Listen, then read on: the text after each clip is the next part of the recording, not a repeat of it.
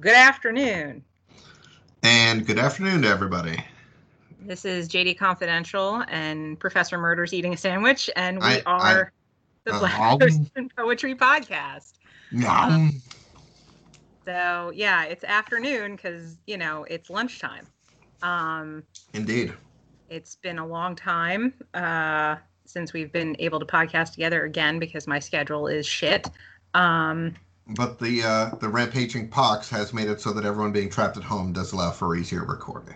it sure does. Let me tell you, I am still working from home technically, but I took today off because Mm. I had a friend who passed yesterday from the COVID, and he was a good friend. He was a nurse in a nursing home, um, and he was the sort of guy who picked up extra shifts so that other people could rest. And apparently he contracted it and passed. And I'm going to say he probably contracted it within the last week because up till about a week ago, he was still posting things on Facebook and generally being himself. And then suddenly he disappeared, which, I figured he was just working a lot. And yesterday his sister told us he died. So, for those of you out there who are still doubting that this is a thing or think that it's overinflated or that the numbers are somehow inflated or that somebody's lying or it's a hoax, it's not a fucking hoax. It's not a hoax. People are dying. Real human beings are dying. So get your head out of your ass. And I'll go into that more later, I think. But I'm sure get your head out of your ass will be a recurring theme for today. yes. Yes, depending on how many more episodes we do while we're locked down, that may be a recurring theme going forward because that seems to be a problem for people. They've all got their heads up their asses. About 20 years ago when 9/11 hit, the parody paper, The Onion, had a special edition called "Holy Fucking Shit" was the name of the edition. That was the banner on the top of it. So this is my take on "Holy Fucking Shit." Here's where we are. This is not a drill. So.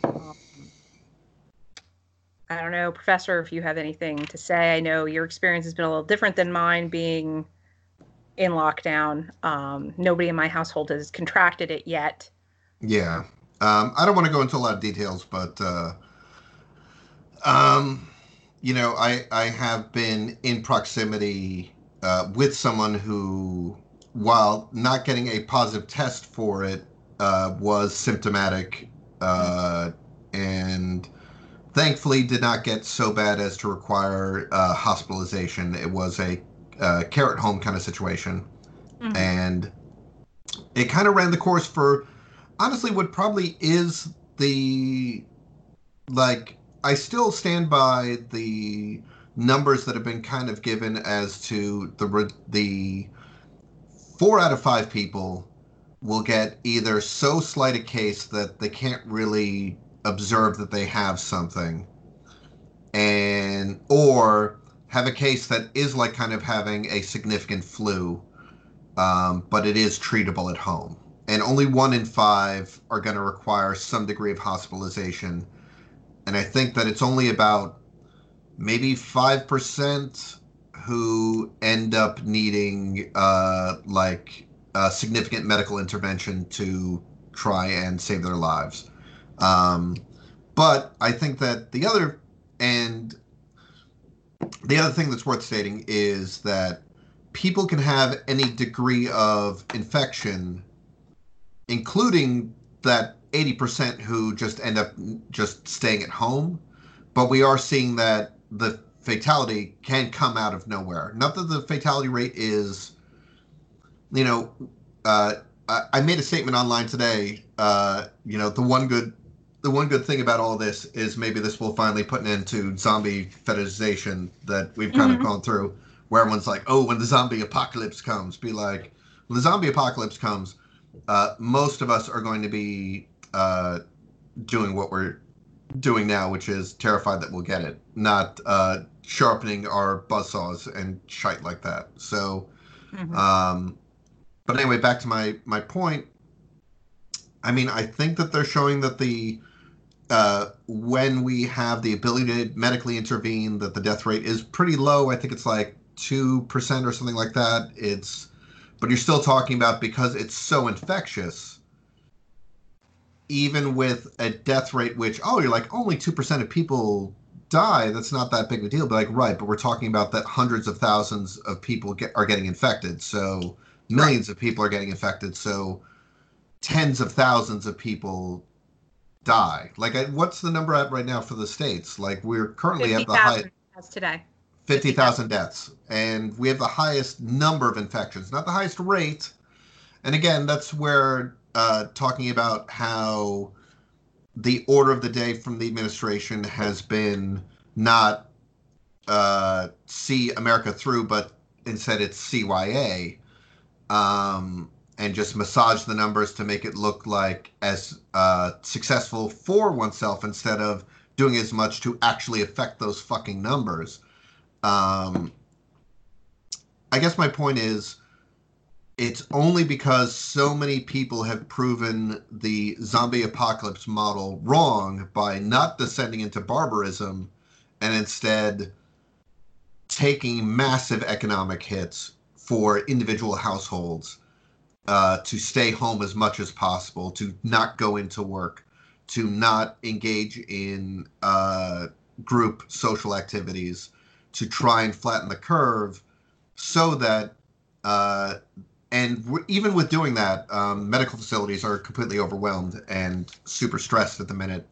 Um, but it could be a lot worse. I mean, you can look at a lot of other countries right now who are not able to call upon these reserves economically to just like not work for a month, Mm-hmm. or longer.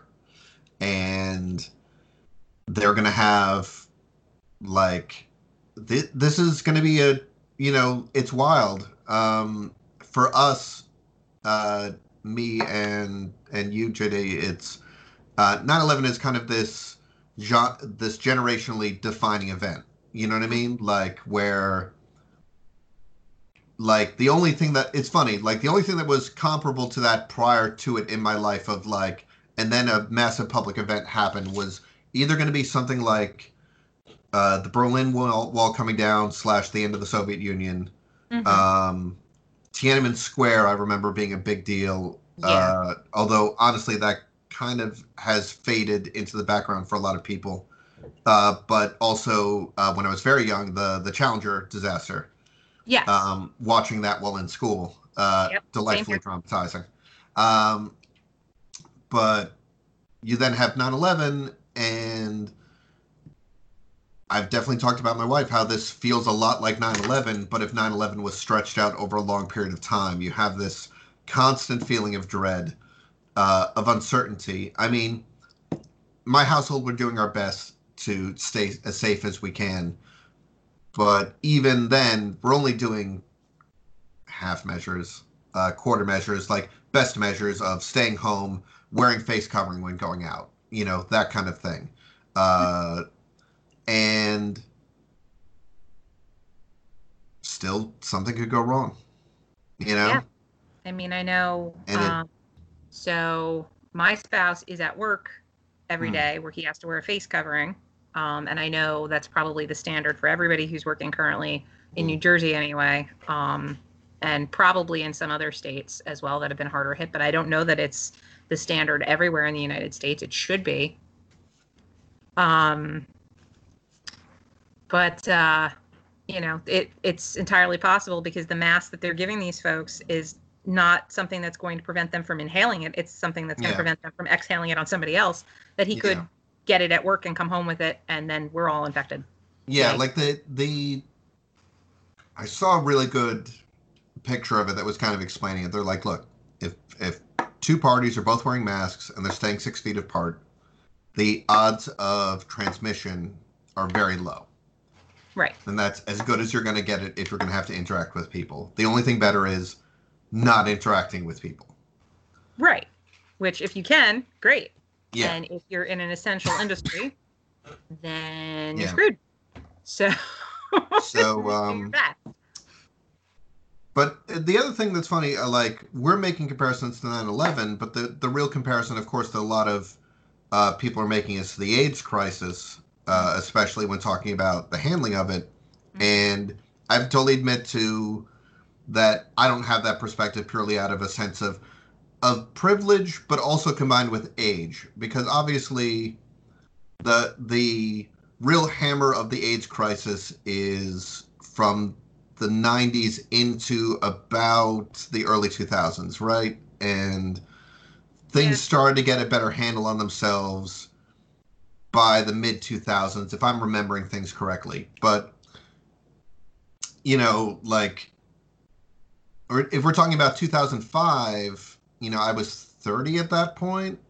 Mm-hmm. But, like, if we're talking like the real height of the AIDS crisis being kind of in the mid to late 90s, I was in high school, and I have to think that definitely for gay men a little bit older than me are the people who have the most vivid memories of that time through the 80s into the 90s of the height of Reagan's in charge. He doesn't give a shit that it's killing the shit out of gay people. Mm-hmm. And that constant feeling of dread of, am I going to get it? Have I been with someone who had it and they didn't know? That kind of thing. Yeah. And that's the only thing that's really comparable. And maybe that's kind of and I definitely have seen in a lot of online spaces, plenty of,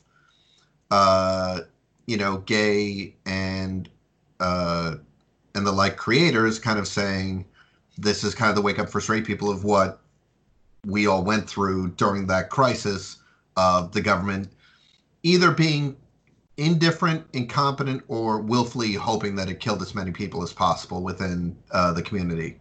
Now, I don't know if we got like that people are just hoping that people die, but when you've got this level of blistering incompetence, it's kind of hard to not see it as malicious on some level. Yeah, and that's part of the problem with American politics in general, and probably politics everywhere, but particularly our brand of politics, where it's two parties. So instead of coming together as a nation, instead of saying, we're all in this together and meaning it, it's, well, this state didn't go my way in the election, so I'm not going to help them as much, or at all, or I'm going to steal the stuff that they've ordered and make sure they don't get it. Yeah.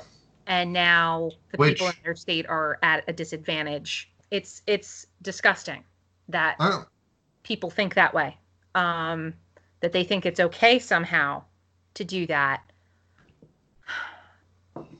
and that people are still supporting that attitude. Yeah. I mean, it's rough. Like, you're just kind of waiting for the day when we get good news, Yeah. It just seems like as hard as the last 3 years have been under this administration for myself, for people that I care about. I mean, I'll be honest. When I say it's hard for me, I mostly mean emotionally. Mm-hmm. And to a degree economically, but mostly emotionally. I am not of any group that has seen their rights threatened or curtailed in a significant way. Plenty of people I care about have, including family, but I'm a white straight guy. I'll be okay. Mm-hmm. No one's gonna take away any of the big fundamental rights that I've got. Like I said, I am seeing economic harm under this administration, but that's it. And that doesn't matter. It does, but I'm not worried that my marriage is going to be invalidated. I'm not worried that I'm going to be kicked out of this country.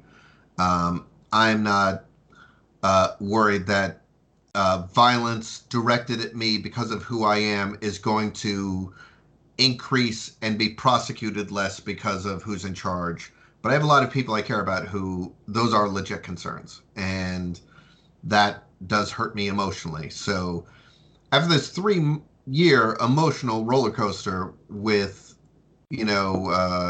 this administration, and I'm controlling my language as best I can.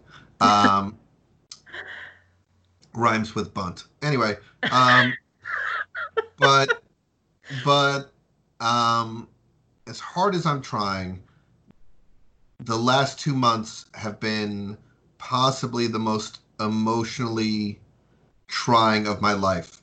Wherein the only thing that comes as close is 9/11 in Yeah. terms of just always a feeling of dread and being under threat, and that there's never going to be good news again. And it, but anyway, poetry. Yeah. So obviously plague, which I'm going to call this a plague because, you kill this many Sure. people, it's a fucking plague. Plague has existed in various forms throughout the entirety of, animals or humans living on Earth.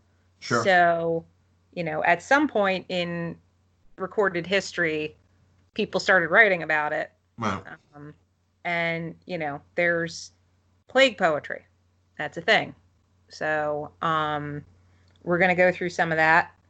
Um, there was an article posted to this site called interestingliterature.com.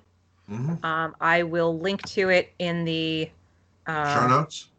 the show notes about this episode, and we're not gonna read all the poems that are in here because some of them are brand spanking new from the last couple of months, and I know we're not gonna go discussing meter and such in depth with these right now, and I don't want to run afoul of anybody's copyright. But there are several authors who are in here who've written about coronavirus and recent plague, and they're listed in this article, and I would say you should take a look at their stuff because it's not only relevant but also a very interesting read. But I figured we could read some of this. I wrote one myself yesterday in the midst of trying to calm down from finding out that my friend dropped dead, and seeing some of the possibly the worst things I think I have ever seen come out of the press briefings since this started. Yeah. Just when you think things have hit the bottom, you have to remember there's no bottom.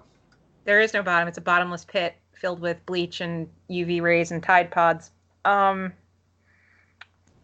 So that having been said, I don't know, Professor, do you want me to start, or do you want to do one? No, you can go ahead. Okay.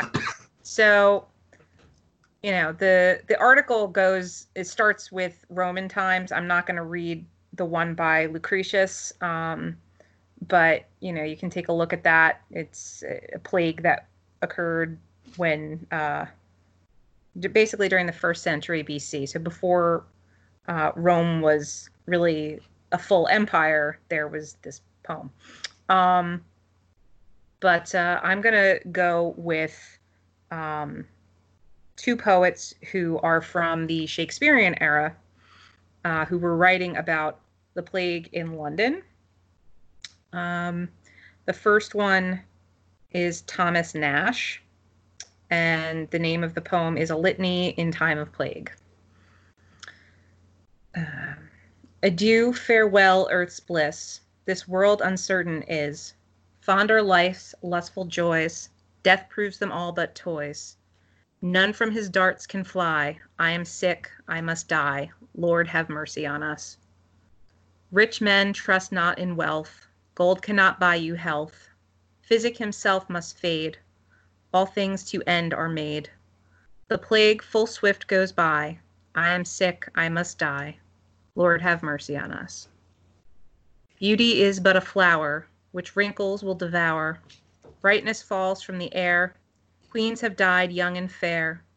Dust hath closed Helen's eye. I am sick, I must die. Lord, have mercy on us. Strength stoops unto the grave. Worms feed on Hector brave. Swords may not fight with fate. Earth still holds open her gate. Come, come, the bells do cry. I am sick, I must die. Lord, have mercy on us.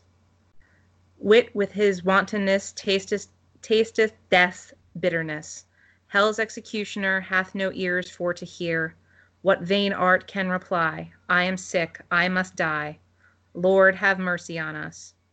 Haste, therefore, each degree to welcome destiny. Heaven is our heritage, earth but a player's stage. Mount we unto the sky. I am sick, I must die. Lord, have mercy on us. So again, that one was Thomas Nash. He was a contemporary of William Shakespeare. And he wrote this about what he experienced during a plague that went through London and closed down all the theaters in the 1590s. So probably experiencing a similar issue to what we were experiencing now with, things being in lockdown mode. Yeah. So, minor observations. Yes. Number one, the Catholic in me wanted to also respond with Christ have mercy on us at the end of each stanza. Yeah. Two, and this is maybe something that I always find amusing, and I know is a bit nitpicky, is horrifically forced rhymes that would have forced you to mispronounce the shit out of a word in order to make it work. So, the last two stanzas actually are so it's Hell's executioner hath no ears for to hear. So you either have to pronounce it Hell's executioner. Yes. Or have no ears but to her. Those are your choices there. And then the last stanza, heaven is our heritage, earth is but a player's stage. So you either have to pronounce it heritage or all the earth is but a player's studge. So take your pick. Yeah, I mean, these are, Renaissance era Londoners. I don't know what the accent sounded like. Yeah, that's true. That's true. It could just so maybe they were all about falling under the blade of the executioner. And heritage was important to them in maintaining. You never know, but yeah, exactly. So that was. I always find it amusing because it's like, so did they just like people don't say poems out loud as long as it would rhyme in writing. It's fine, It's fine. It doesn't have to rhyme. Yeah. So but I mean for me that's always something I find amusing because if you accept the rhyme scheme, make it work, or don't rhyme, like one or the other, like in or out. You could even had something where, because these are, so it's A, B, B, C, C, D is right. the rhyme scheme. So, but they could have gone A, like the first two lines rhyme, and then lines 2 and 3 don't rhyme. Then lines 3 and 4 don't rhyme, and then 5 and 6 could rhyme, and then 7 doesn't rhyme, and that would be fine. But the fact that you have these two stanzas where the third and the fourth line do not work And it's not even, I don't even know if it's a matter of meter. Like, I didn't bother counting the syllables or anything like that. So, I don't know. Yeah. But that nitpicking aside, um, I mean, the Yeah. imagery is pretty universalist kind of death imagery is being used here. I mean, I'm not saying this isn't a good poem about the plague. It is, but in a lot of ways, most of the imagery is something you could find in most poems about death itself. You know what I'm saying? And Mhm. it'll be interesting to see as we go through some of the other ones where will be the way in which a plague poem differentiates itself from a poem about mortality generally. You know what I'm saying? Mhm. Beyond naming the course, like what are the additional themes and kind of like allusions and metaphors that plagues specifically invoke? Like I know at least one of them, like interestingly, uh, that wind or air is a very common element in plague imagery Yes. because it's not in this poem that I can see. Like, there's no discussion because it's interesting that they did kind of like a plague wind blows through. So this notion of that uh, diseases were airborne was something that was understood, if not the mechanics of why that's the case were not yet understood. You know what I mean? Yeah. So, because wind and air being agents of plague being spread is something that is a very old imagery in my experience, which is something I find fascinating. That again, that's prior to the scientific discovery of things like viruses and bacteria, germs in general, or germ theory. You still had that people felt that it was carried in the air somehow, invisibly was something that was understood. Like is it Apollo, the plague arrows, like that kind of notion of it could just come out of nowhere and it again traveled through the air in Mhm. some way. Which isn't to say that air is the only vector for disease. Of course, waterborne diseases probably actually kill more people. Like I know dysentery is probably one of the biggest killers of people on Earth. Um, Even still, but definitely during Oregon Trail. Um, yes. And dysentery is, I believe, primarily caused by bad water, right? yeah, yeah, drinking Contaminated water supplies. contaminated water. So, So, but again, back to my point. Not that this poem isn't good; it is. But I'm just saying that we don't have a. I mean, feel free to correct me. Like from your reading, mhm. did you feel that there was specifically plague imagery in this poem besides saying plague? Like, what do you feel kind of made this a plague poem? I guess is my question. um, I don't think that there, other than the plague full swift goes by. I don't think that there was much in here that was specific to the plague. Um, he talks about the rich, the powerful, the beautiful, and the strong all dying just like Right. everybody else. But again, that could be generic death Death. imagery. Yeah, like death comes for us all is a pretty universal thing. And maybe that's going to be the challenge looking at some of these. Like, if I was giving my students an instruction, like, I want you to write a poem about a plague, it would be interesting to see how many were able to actually incorporate specifically plague imagery. Or would all of it kind of like, right, but this is a poem about death. It's not about dying of a plague per se. Mhm. Um, but it also could be that death being such a massive universal concept, it's kind of unavoidable. That a poem about dying from anything will sound like all poems about dying. Yeah. And considering how common outbreaks of plague were back then Mm. in particular, it might not sound any different. So there may Yeah, be more plague poems that we don't identify that way. yeah, Just because they're just, or that a plague was the inspiration for a death poem, but it's a death poem. It's not a Mhm. plague poem. I Right. don't know. I'm sure that for a lot of people, it sounds like I'm really nitpicking this whole thing. And I admit that that's how it can seem. But, you know, that's the whole point of kind of trying to more zero in on an idea and how Right. does that idea get explored. Right. Um, so anyway, So, um, this one may be more plague-like, I guess. Um, this is about the same plague outbreak. Um, so this is stanzas from The Triumph of Death by John Davies. And I apologize in advance if I read this weirdly because it's written in Shakespearean time English with weird spellings. So, Foulet.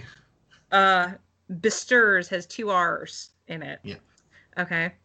And foul does have, yeah, an E at the end. it's foulet. It's the French foul. Is it? Yes, I don't Okay. know. Don't Good listen. to know. Good to know. Okay. London now smokes with vapors that arise. From his foul sweat himself he so bestirs. Cast out your dead, the carcass carrier cries, which he by heaps in groundless graves inters. Now like to bees in summer's heat from hives, out fly the citizens, some here, some there, some all alone and others with wives and children some fly, all for fear. Here stands a watch with guard of partisans, to stop their passages or to or fro, as if they were not men nor Christians, but fiends or monsters murdering as they go. Each village free now stands upon her guard. None must have harbor in them but their own. And as for life and death, all watch and ward, and fly for life as death the man unknown. Here cry the parents for their children's death. There howl the children for their parents' loss, and often die as they are drawing breath, to cry for their but now inflicted cross. The last survivor of a family, which yesterday perhaps were all in health, now dies to bear his fellows company, and for a grave for all gives all their wealth. The London lanes, thereby themselves to save, did vomit out their undigested dead, who by cartloads are carried to the grave, for all these lanes with folk were overfed. The king himself, O wretched times the while, from place to place himself did fly, which from himself did seek to exile, who, as amazed, not safe, knew where to lie. For hardly could one man another meet, that in his bosom brought not odious death. It was confusion, but a friend to greet, for, like a fiend, he banned with his breath. Sorry. Now fall the people unto public fast, and all assemble in the church to pray. Early and late their souls there take repast, as if preparing for a later day. The pastors now steep all their words in brine, with woe, woe, woe, and naught is heard but woe. Woe and alas, they say, the powers divine are bent mankind for sin to overthrow. Repent, repent, like Jonas now they cry. Ye men of England, oh repent, repent, to see if ye may move pity's eye, to look upon new ere you quite be spent. And oft while he breathes out these bitter words, he drawing breath draws in more bitter bane. For now the air no air but death affords, and lights of art for help were in the wane. The ceremony at their burials, in ashes but to ashes, dust to dust. Nay, not so much, for straight the pitman falls, if he can stand to hide them as he must. But if the pitman have not so much sense to see nor feel which way the wind doth sit, to take the same he hardly comes from thence, but for himself perhaps he makes the pit. For look how leaves in autumn from the tree with wind do fall, whose heaps fill holes in ground. So might you with the plague's breath people see, fall by great heaps and fill up holes profound. No holy turf was left to hide the head of holiest men, but most unhallowed grounds, ditches, and highways must receive the dead, ah woe the while, so o'erabound. Time never knew, since he begun his hours, for aught we read, a plague so long remain, in any city as this plague of ours, for now 6 years in London it hath lain. But Thou in whose high hand all hearts are held, convert us, and from us this plague avert. So sin shall yield to grace, and grace shall yield the giver glory for you so dear desert. In few, what should I say? The best are not, that breath since man first breathing did rebel. The best that breathe are worse than may be thought. If thought can think, the best can do but well. For none doth well on earth but such as will confess with grief they do exceeding ill.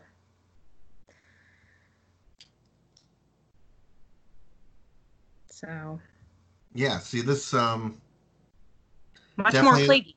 much more specific kind of imagery. Yes. The idea of people trying to escape from urban population centers is in there. And you have uh, uh, the idea of families where member after member succumb is kind of in there in quick succession. You have the whole imagery of the king trying to be above the whole experience, but how futile that ends up being. So yeah, this one definitely more on that kind of point. Obviously, it is a lot longer. I am I correct in assuming this is just one part of a ongoingly longer piece? I believe so, yes. Yeah. So it's good. It's good. Definitely, like I said, feels like more focused on specifically plague imagery. Um, but also it, and again, this isn't taken away from the previous poem, but I felt that the previous poem was more universal, and this one is more speaking to the actual experiences that were going on at the time, which doesn't make it non-universal because these are still what's going to happen in a lot of situations where things go this badly. Um, Yeah, mass graves, yeah, people watching their whole families die. Yeah, it's yeah,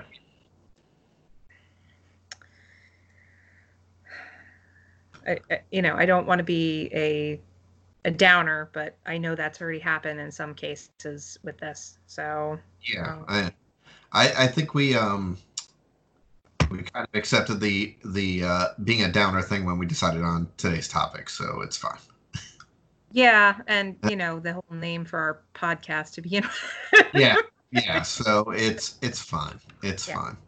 Uh, you know, you said that you had a title for today's episode as well. I do have an alternate title if you want one. sure. Verily the Pox would also work. Verily the Pox. Yes. Sure. And that can be the secret word, pox. Pox. There you go. Pox. A pox on you. Yeah, there you go. A pox upon ye. Yeah. That someone has not been pushing the idea of Pox News is kind of missed opportunity there, but what are you gonna do? Wow. Yeah. Maybe that can be a parody news channel. It would take a lot more work than we have time for, though. So, yeah. So, but this poem, I mean, there is a rhyme scheme, but it definitely gets strained at several points, but I give this one a little bit more. I guess the thing is, the language here is more archaic, so yeah. it's easier for me to push through the rhyme issues because I'm like, well, clearly the pronunciations here have. I mean, we're talking about both these poems are about over 550. About 400 years old. Yeah. Yeah, Yeah. 1590s ish.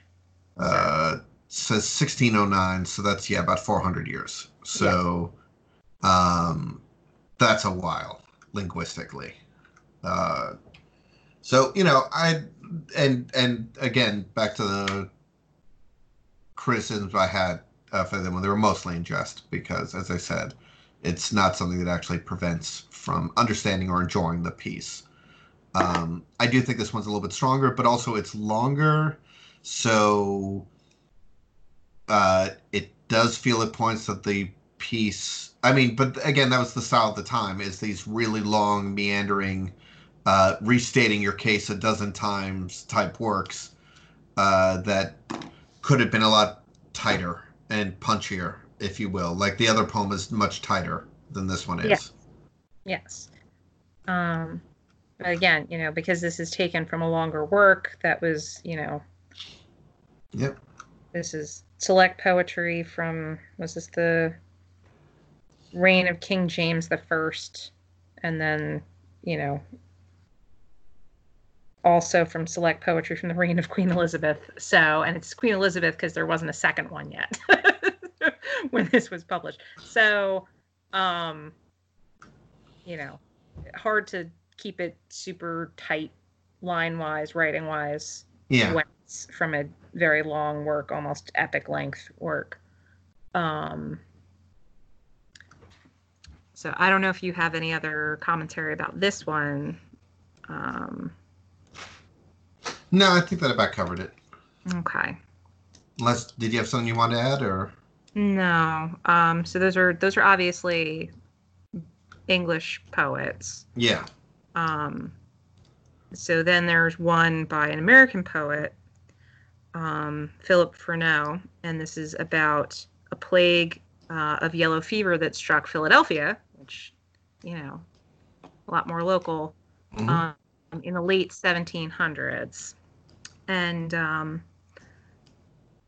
so 5,000 people died from that one in Philadelphia. So kind of similar numbers to some places in the United States in the last month.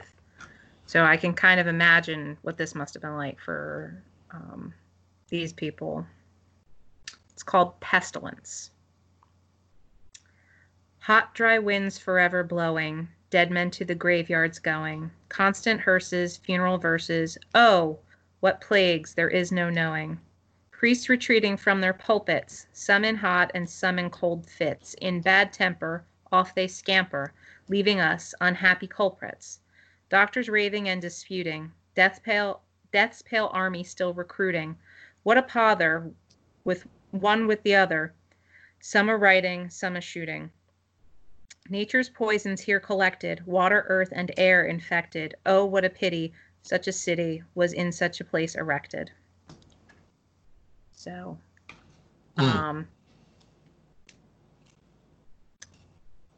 kind of talks about the plague being water, land, and air born. Yep.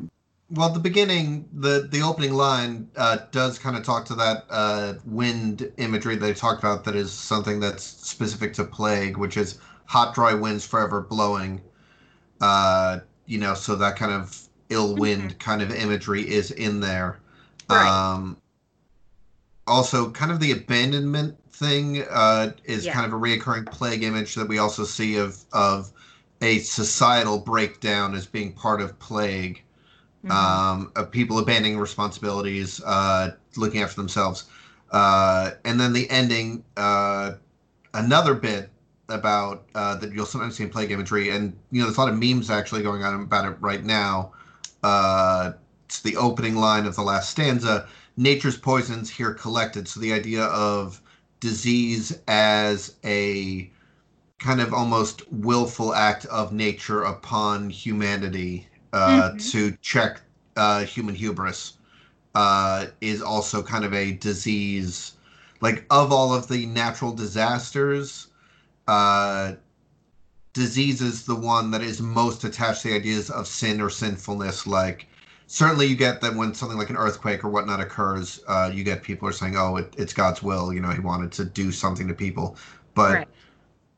I think you do see that the most in disease. And definitely, when we talk about things like the AIDS crisis, and you had that many people did view it as a punishment for behavior that because the people who were getting the disease were people that they morally had a moral hatred towards. They felt that it was God killing people that they didn't like, so ergo it was God's. That disease operates under this idea of like kind of divine will. Mhm. And again, that's something that you see in all natural disasters, but I would argue that disease probably gets it the most. Yeah. The idea of that diseases are a leveler, because you'll get both the imagery of diseases will get anybody or the diseases will punish sin. Those are both images that you will get with kind of plague imagery. Mm. So nature's poisons here collected is kind of more of a non-deified, instead more of the will of nature kind of take on that idea of yeah. Anyway, but I think that part of it also is that unlike all other disaster, pardon me, all other natural disasters, disease only kills people but leaves their works intact. You know, so one of the other things you'll see with plague imagery is the idea of empty cities. Oh, what a pity such a city wasn't this place erected. This notion of like if there's a fire or an earthquake or a flood or something like that, those sorts of natural disasters, they not only kill but they remove the human influence, Mhm. if that makes sense. But Yeah. plagues just kill us. So, and again, that's kind of like the big thing in a lot of zombie imagery that the towns getting reclaimed by nature, but that's a slow process as opposed to say like an earthquake or a flood where everything just gets obliterated along with us. With plague, it's just us, and there's a slower reclaiming in a sense. Right. If that makes sense. No, it does. Yeah. Yeah. Um, and what struck me with this, we were talking about the rhyme earlier being slightly off, um, temper and scamper. Um, but I think it works here Mm. because those are the short lines in the scheme. If you look at Right. it, um, and certainly calls to mind some of the things that are happening now. Yeah. Um, Well, yeah. again, it's difficult.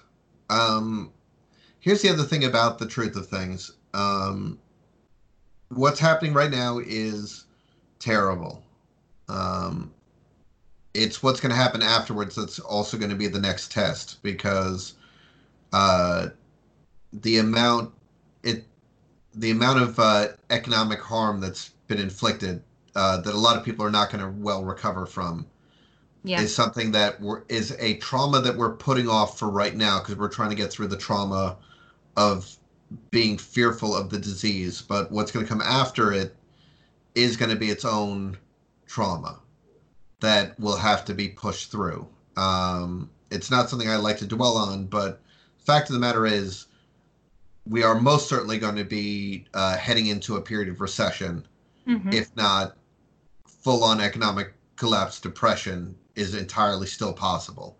Luckily, there's a lot of fail safes to try and prevent that, but more and more it feels like those fail safes are more to prevent large institutionalized wealth from being obliterated, not uh, individual savings of people who are not wealthy from being obliterated because people are already seeing that's going to happen.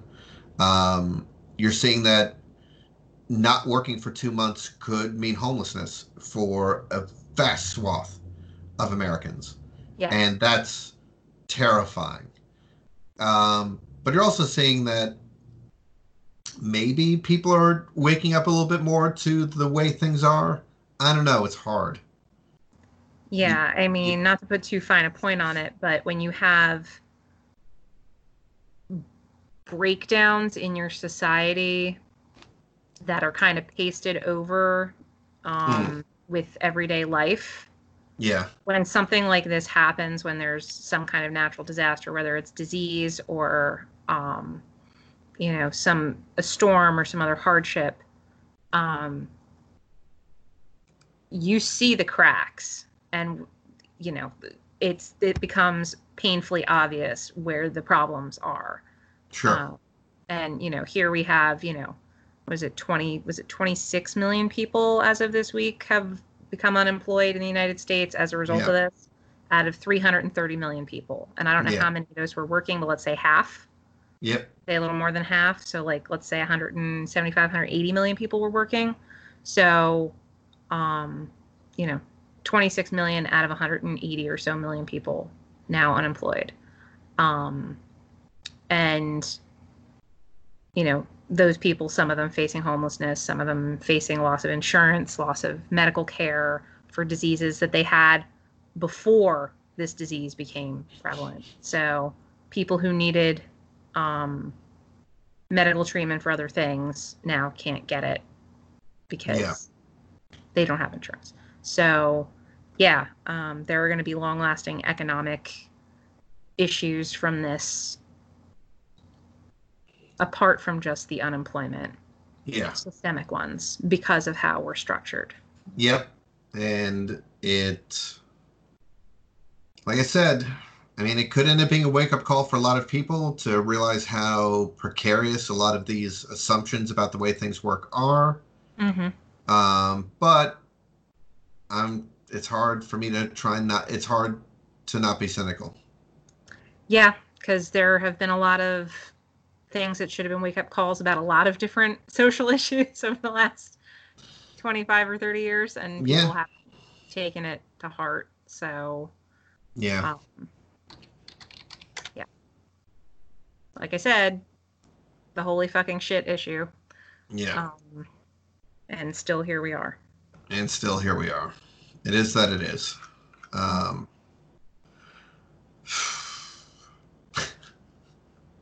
did you want to do one more? Um, I think I'll do mine Okay. because we've been almost an hour now. Yep. So I wrote this yesterday. There's not a lot of rhyming in it because it was not a place for me to be rhyming. It's called Locked in Place. Locked in place, not by army nor police state, but by social conscience.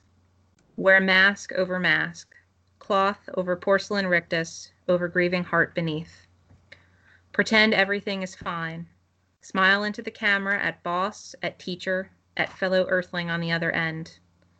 We are in this together, but not all of us, just those with a conscience. Others you see rally, not to protect life nor true liberty, but to protect the almighty dollar. A terrible truth they would rather you not know, that you really are alone. And yet, and yet, and yet, we stay locked in place, not by an army or police state, but by our social conscience, a contract with one another, a bond, a commitment of spirit to other broken hearts like ours. For you, I stay locked in place, though my heart yearns to be free.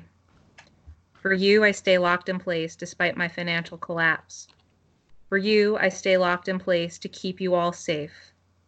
Life most precious, protected by cloth and my four walls locking me in place.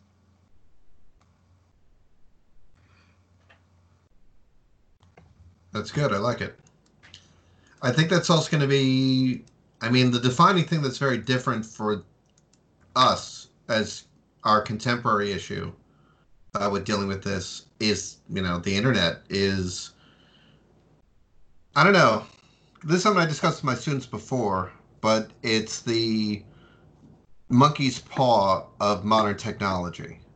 What I mean by that is, I told my students that it is great that we have these devices that allow us to contact anyone we need whenever we need to. But the trade off is that people can contact us whenever they need to. Right. And I told them, get ready because even when you're not at work, you're going to be at work for the rest of your life. Mm-hmm. I mean, have you had a job where your boss did not contact you on your phone when you were no longer at work? Not since I graduated from college. And have you ever been resentful of, fuck off, I'm not at work. Tell me tomorrow. Nothing you're telling me now could be so important that I should do it without getting paid. Because anytime I talk to you and I'm not on the clock, you're spending my time And by free, I mean I'm not being paid for it. That's what free time means. It means I'm doing whatever I'm doing for fucking free. Don't call me. You I so wish you could tell people that, but you can't. That's the society that we've built. And there's something to be said for, oh, but people are able to still be productive and be at home. And okay, and that has allowed our society to shamble forward, but there's something to be said for I'm being made to stay at home in an emotionally fraught situation and still have to fucking work. Fuck right Yes. off. Yes. And I don't know about you. I know you're teaching remotely, right? I'm not under the same kind of pressure as someone like you or my wife is under, where she is still, when she was at home, she's not working from home now, but she was for several weeks, having to still clock in at 9, clock out at 5, on the phone all day, dealing with people and their terrible fucking attitudes the Mm-hmm. whole time, at the same time trying to be home. And you're like, okay, but I'm still being paid. But there's this feeling of having to always be on, having people always able to demand things of you, and not having that barrier. And I think that's one of the things this whole experience, and it'll be interesting to see the art that comes out of this and how much this incorporates a resentment. I will be interested to see people resenting having to video conference with people from home and having to let people into their home to see where they live. Be like, I can't have things that are mine anymore. I now have to bring my work into my home and let my work interact with my home. And people should be rightfully resentful of that intrusion. Mm-hmm. That it is a sacrifice that people are being asked to make. And nobody's being paid more for any of this shit. People are being paid less. Yes. Some people are having their hours cut and they're still having to work from home. Yeah, I know in my situation, and my bosses have been very reasonable with me because I am one of those people who's home with a small child and having to work and do that sure. at the same time and try to arrange for her remote schooling. But not realizing that, I guess for a moment, one of them tried to video call me without setting it up in advance while I was dealing with my kid a couple of days ago. So I'm getting a video call on my phone on an app, and I'm trying to help her with her schooling, and it wasn't something that was scheduled. And at that point, even though it was like 10 o'clock in the morning, because I had been dealing with her so much, I wasn't dressed. I hadn't eaten breakfast.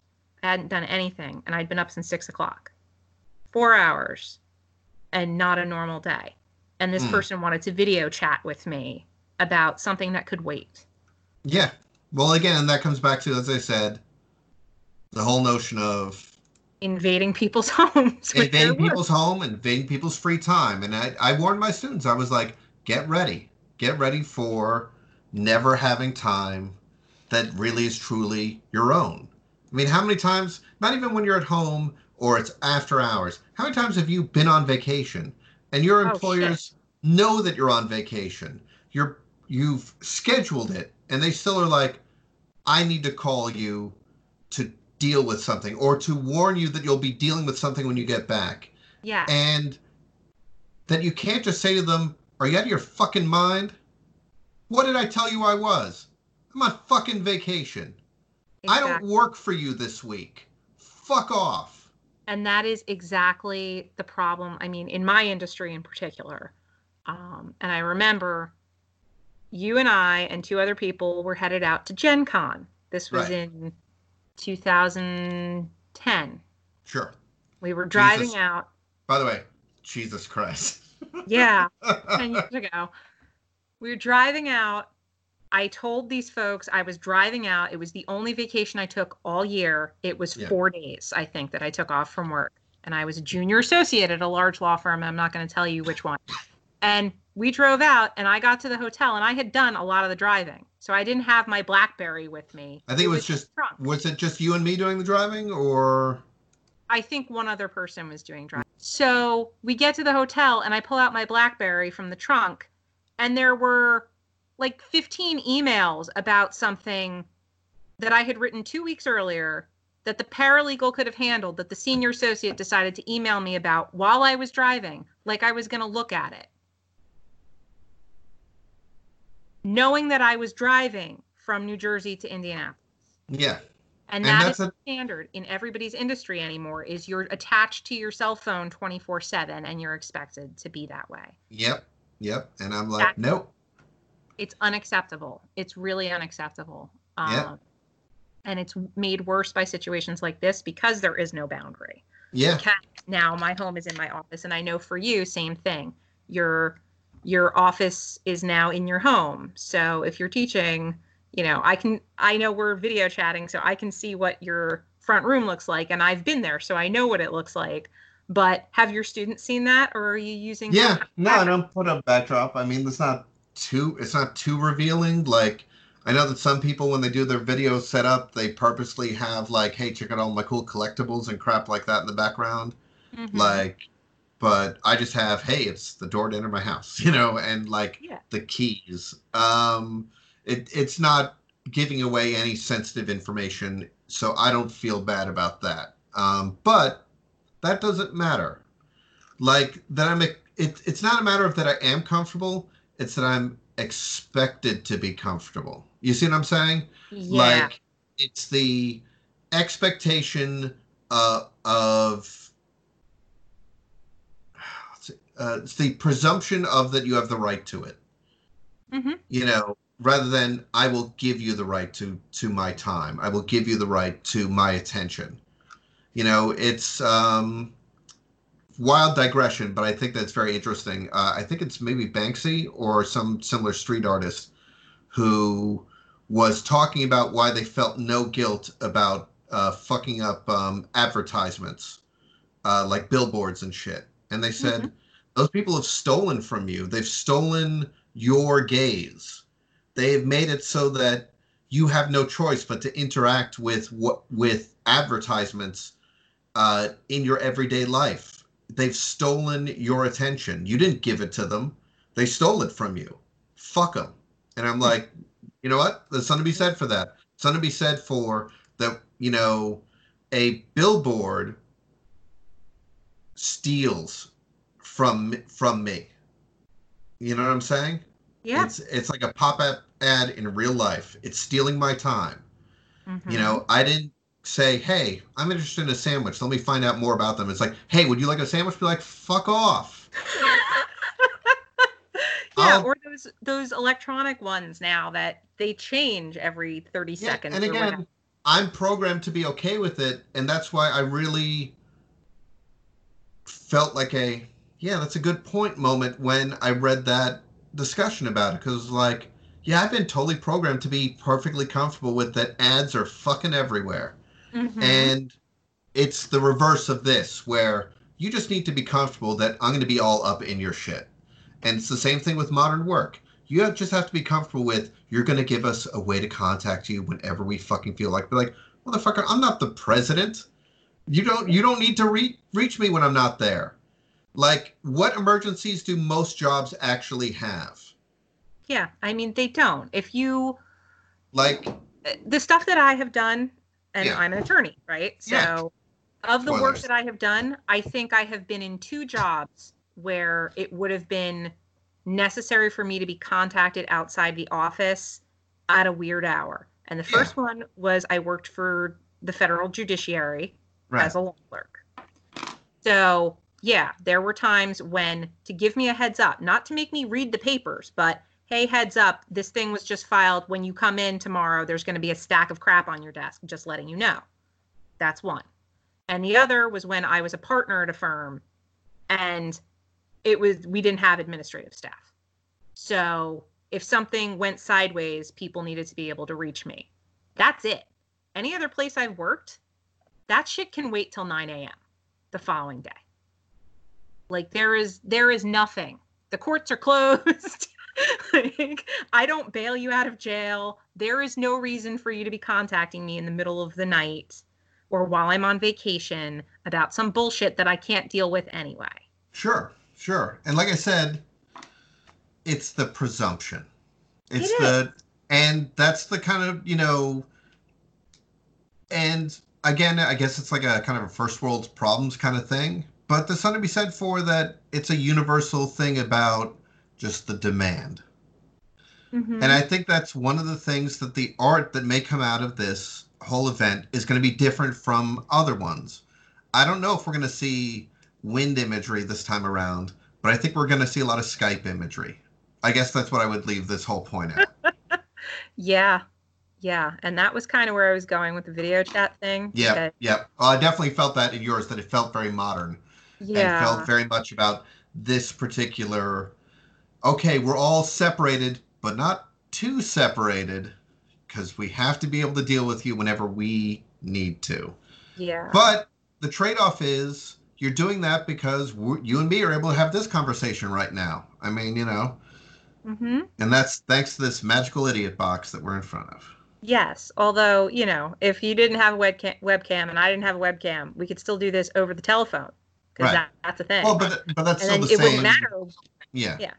It wouldn't matter what, I was wearing. I could be wearing, just pajamas or, my hair could be a mess or it wouldn't matter that you were in your front room or you could be sitting in your underpants in your bedroom. It wouldn't matter because it would be a Well, I telephone, could. not a You video. don't know what's below here, so it could be nothing but underpants. You're Yes, only that's seeing t-shirt up. I mean, true. for all you know, this is cut off right here, and this is just a belly tee. You don't know. It could be just free balling it right here on my chair. You don't know. You don't Oh know. no. I'm not, but Images. I'm not going to provide any video proof of that either. So let your imagination run wild. Yeah. So, but that's the other part of it is I know for some people, and for me in particular, usually I hate being on video because I feel like I have to be on the whole time, Sure. and it's like an in-person interaction and different dynamic. But um, so anyway, I don't know that I have a whole lot else here. I hope the last episode that I did by myself was kind of on like hope and hoping everybody was okay. And that even when shit feels dark, you could still have hope. And this is kind of like the second stage of grief, Mm. where we've moved past the kind of the denial, fluffy bunny shit into oh my god, what the fuck area. Um, I mean, the best advice that I can give is uh, be hopeful, because it's kind of uh, what we've got to work with right now. All right, so let's see, how do I explain this? Uh, a lesson. This will be my last thing I want to say on the subject. So I'll okay. wrap here. Um, uh, I know a time that I made my mom cry. My parents got divorced when I was very young, and I was maybe 6, and my mom was checking up on me to see how I was doing. I was playing like with toys, probably in the living room. I don't remember these events. I've been told them later, Mhm. and I just kind of turned to my mom at 6 years old and said, "Well, mom, I try to make the best of things," and it broke her heart. Mhm. But sometimes it's all you got. So I'm trying to just focus on not being happy. I don't think that there's a time where you're going to be that happy about anything. I'm trying to not be too upset, not be too sad, and to be angry in the right way. And that's the best I can do right now. I got a lot of angry. Yeah, there's a lot of that because there's a Yep. lot of unreasonable behavior and people needing to get their heads out of their asses about things. Like I said, it's a recurring theme. Yep. Um, but until they do, I'm going to be talking about it Yep. because that needs to happen. People need to wake up to the fact that we're trying to protect other people. And, you know, lesson learned this week was not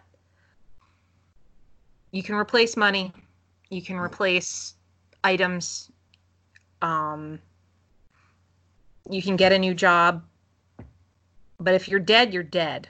Yeah. But you just remember, high doses of UV and just injecting some bleach will clear that all right up. So that's the important thing.